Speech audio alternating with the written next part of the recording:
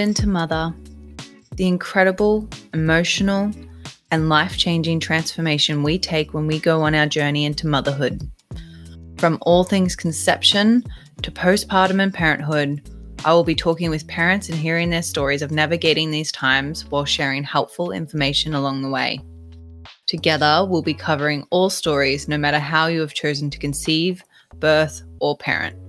Let's get into it. Hello. Thank you so much for joining me on Maiden to Mother podcast. This is just a quick episode. I just wanted to share a little bit about who I am and what you can expect to hear on the show. So my name is Kendall and I'm 29 and I live on the Gold Coast with my husband Darren and our two staffies, and we've just recently become parents to a 4-month-old little boy. His name is Jimmy. And the reason why I wanted to start this podcast is during pregnancy and postpartum, I was just so overwhelmed with information that we have on social media. And I was so anxious and I wasn't really sure, where to go or what to do.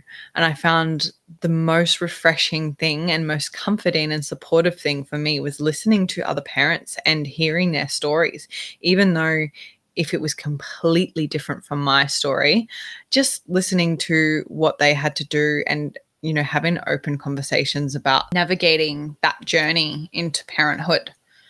So we've got a lineup of mums and some dads coming on to share their journey with you from all things conception through to postpartum. So if you are pregnant right now or looking to get pregnant or you're in the thick of postpartum, this is the podcast for you.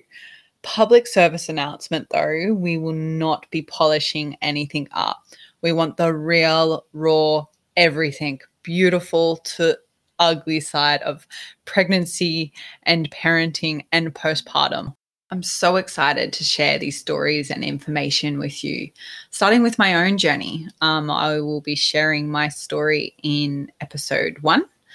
And if you'd like to connect with me, you can head over to Instagram. My Instagram page is Maiden to Mother Experience. Give us a follow. I only currently have 14 followers at the moment, so it's a bit of a work in progress. But if you think that you have a story that could help another mum, another parent, please send me a DM and we can have a chat. All right, well, let's get into it then.